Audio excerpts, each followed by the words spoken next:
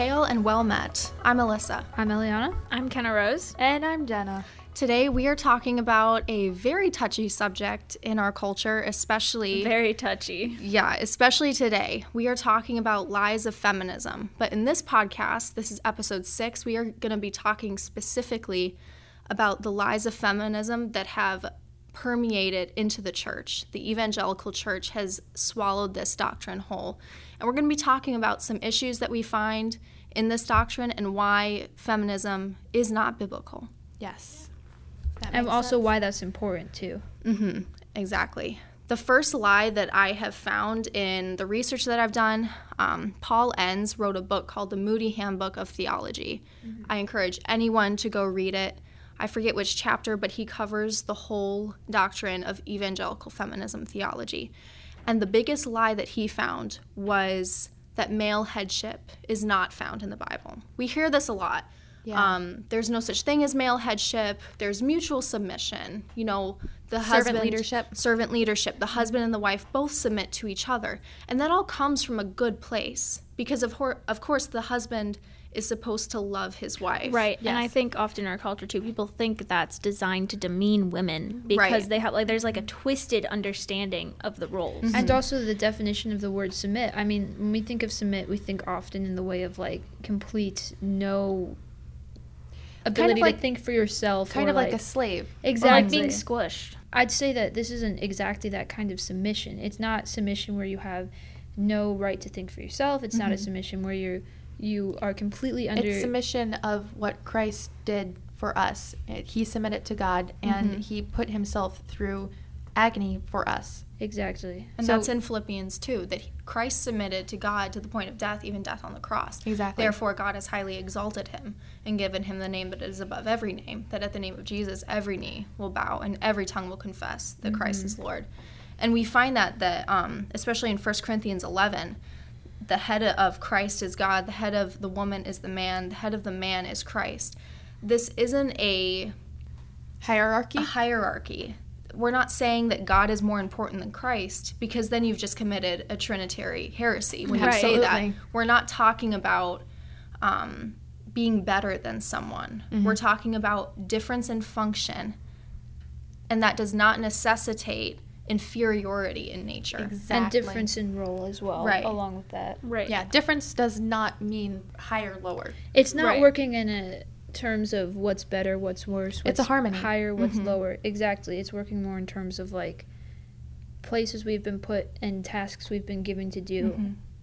And it's interesting because the world values certain things more than they value others.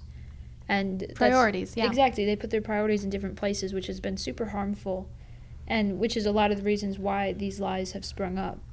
Especially in the church. The church has adopted the priorities of the world. Exactly. So the biggest lie that I've already kind of done an intro on is that male headship is not found in the Bible. Yeah, we're going to circle back to that. Yes. And Linda Belleville is a prominent feminist, I guess, theological person, evangelical feminist. All right. And in her book, 2 Views on Women in Ministry, she says, male rule finds no explicit place in the Bible's theology at all. The man's rule over the woman is not cited even once, not even for the husband-wife relationship. The simple fact is that male rule does not reappear in the Old Testament. The woman is nowhere commanded to obey the man, not even her husband. And the man is nowhere commanded to rule the woman, not even his wife, end quote. Are we reading the same Bible? I'm a little curious where she got some of that from. Yeah, because it's even just a casual reading of the Bible, you see it. Well, I'd actually, exactly, which is why I'd actually be very curious to see where she sees that. It would be interesting to find out where she's coming from in that. Exactly, because as I'm going to go into right now, it's very easy to refute.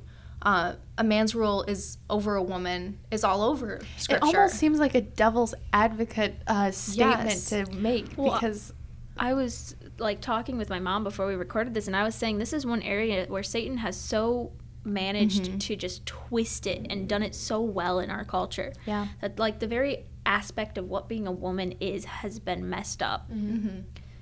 And I would like to make a note, because sometimes this gets confused, and this is where a lot of the feminist theology comes from. We are not talking about women submitting to men. We are talking about one wife submitting to one husband. Exactly. And that's actually a protection on women. Absolutely. I am not supposed to submit to 7 billion other men. Like, that's That amazing. would be dangerous. Right. A husband's rule over his wife is not a result of the fall. It existed and was ordered this way before the fall. That's how God made the world. Exactly. Genesis 3:17 says, part of God's curse to Adam was because, quote, he listened to the voice of his wife. It's not saying that he listened to what she was saying.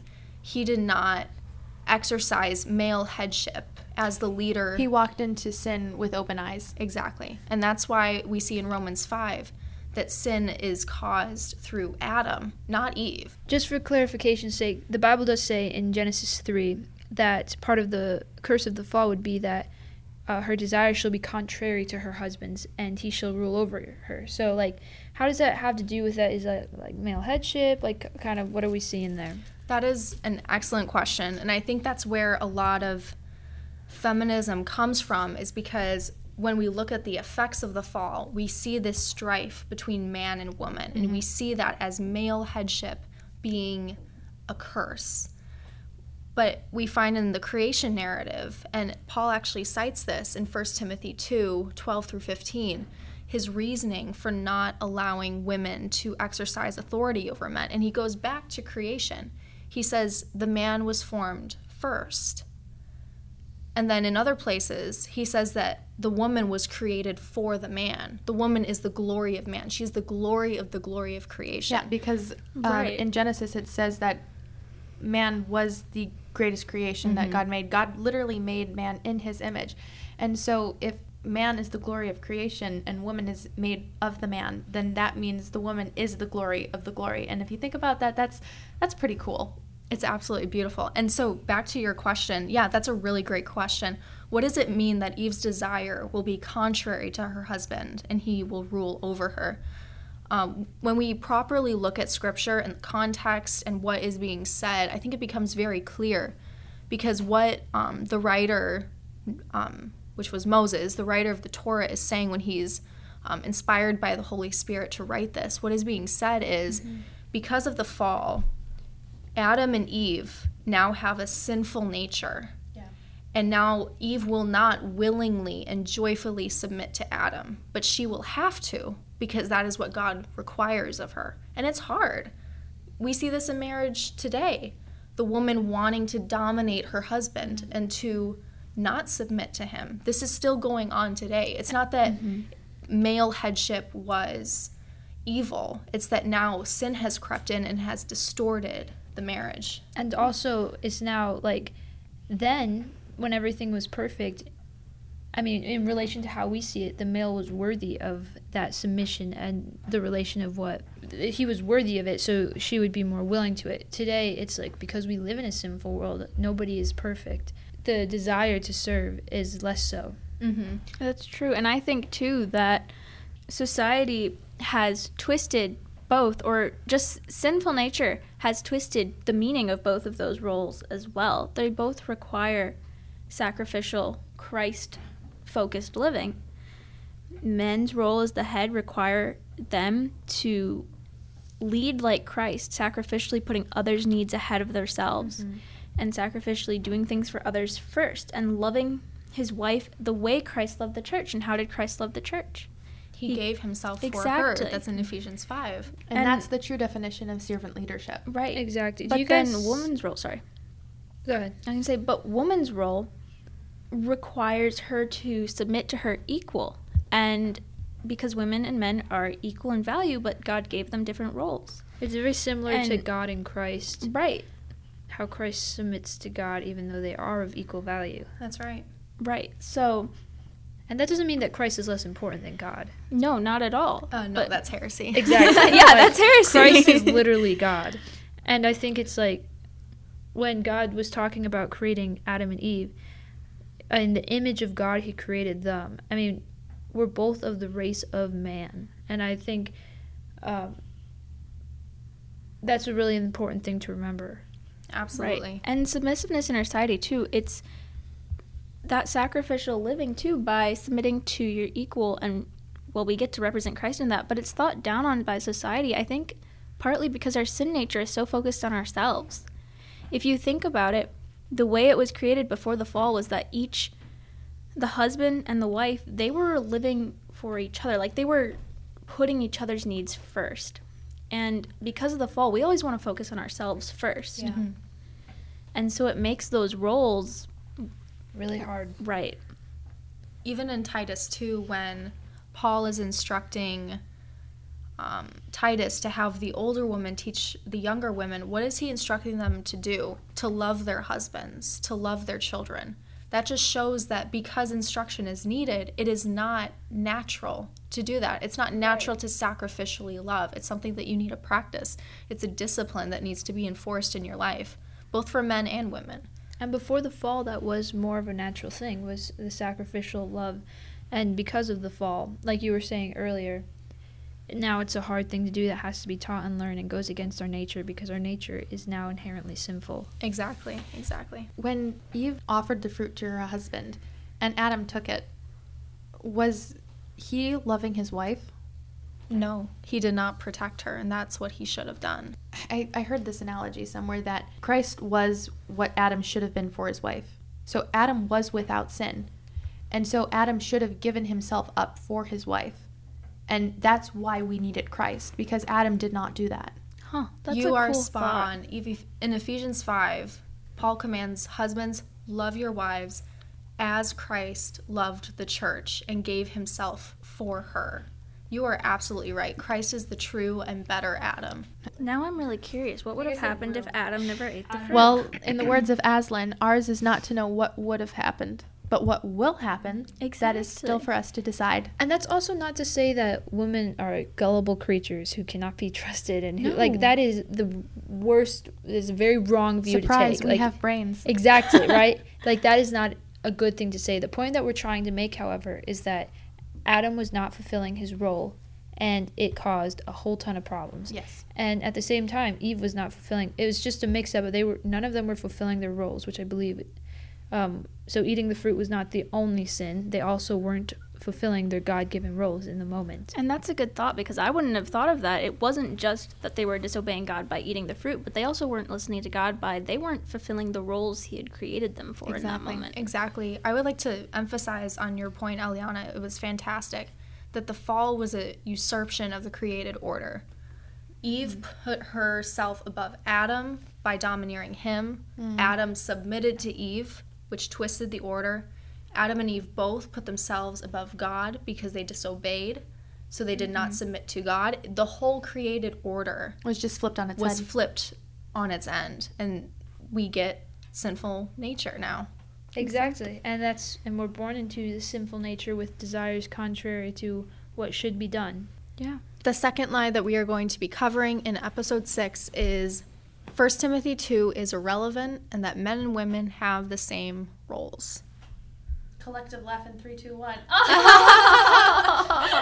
No, but this is a great one because I just get really excited over theology and proper exegesis and hermeneutics. You should see the notes she put together for this. It's know, like some a girls- full-out I research am a paper. Bible They're major in amazing. college. It's very cool. Some girls get very excited over like a Justin Bieber concert, but Alyssa gets super excited when we're like, okay, we're doing a podcast on feminism, and she just starts bouncing like a little girl. It's true. She's so excited. It's the best thing. Oh, it's great. Okay, the first one that I'm going to be discussing is Paul's prohibition in 1 Timothy 2 may have been local or temporary. And we hear this a lot. Like, okay, It was a sign of the times. it was this particular church. Culture. Yeah. Right. A position that some feminists take is that Paul's prohibition in 1 Timothy 2 was related to his rabbinical thinking, which was his past, and which was in conflict with his thinking as a Christian. And so that kind of that he was it's still not necessarily accurate. Right, Like he's still exactly. Going with Thinking things like that he a- had. Right, exactly. And so it could have been erroneous, or that he was just too embedded in Infactual. his rabbinical thinking that he just said something Well, that that was throws shade on everything he says then, because if that's wrong, then what about all the rest of his Exactly. letters? exactly. I think they also say that it's like you take more of the principle and less of the actual cultural time thing, and it's an Exactly. example of the rules, but not necessarily a rule to follow by, which is wrong. Exactly. And Paul Enns makes that point in his book when he says, quote, "But if Paul was in error in 1 Timothy 2, where else was he in error?" Exactly. In his earlier statements about Christ being the only mediator between God and man in 1 Timothy 2:5, or about Christ offering himself as a ransom for all in 1 Timothy 2:6, why should 1 Timothy 2:5 and 6 be accepted as believable and 1 Timothy 2:12 be rejected as erroneous?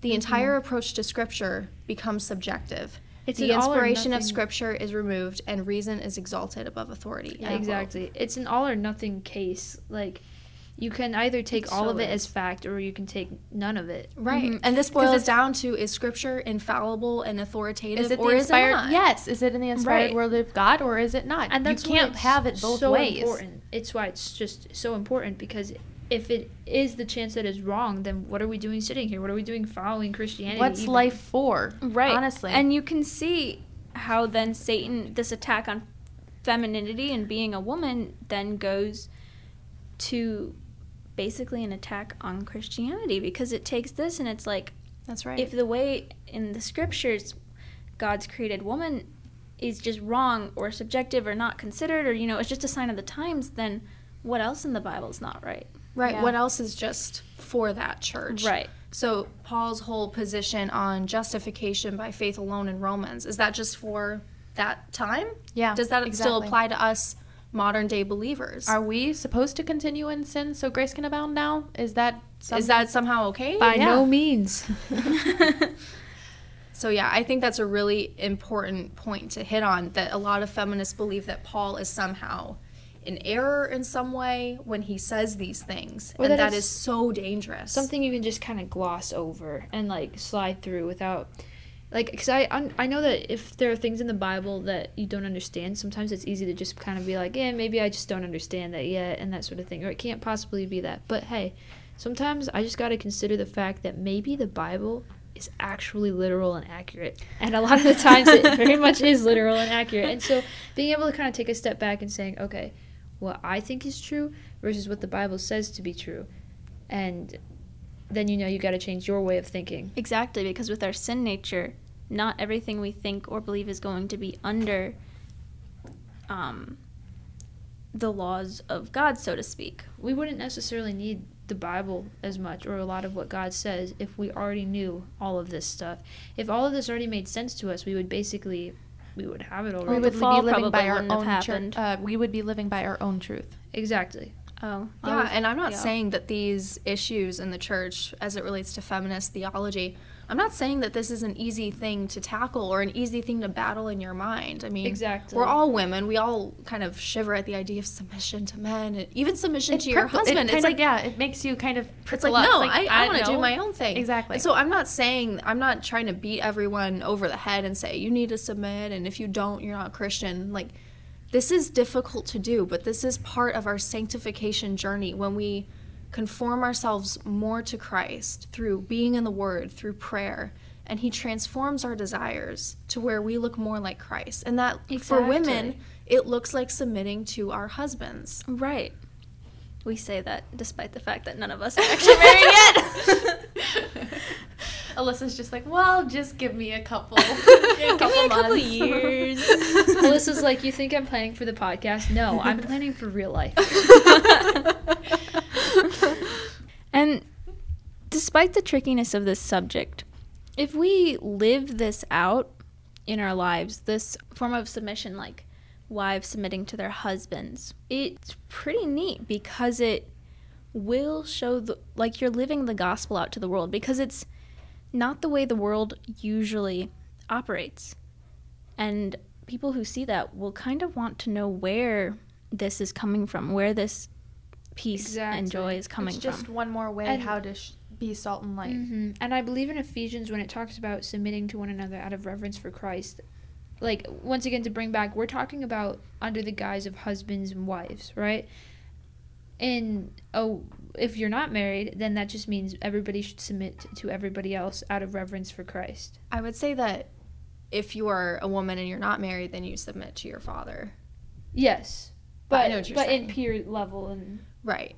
Be a peer level, when he's saying that, I think he means what Christ did for the apostles at the Last Supper, where he put them first and washed their feet. Exactly. That is that type of reverence and submission I think Paul is referring to there. But until we are married, we need to be under our Father's protection and honor them. Ephesians 5:21, that's a really good point to bring up.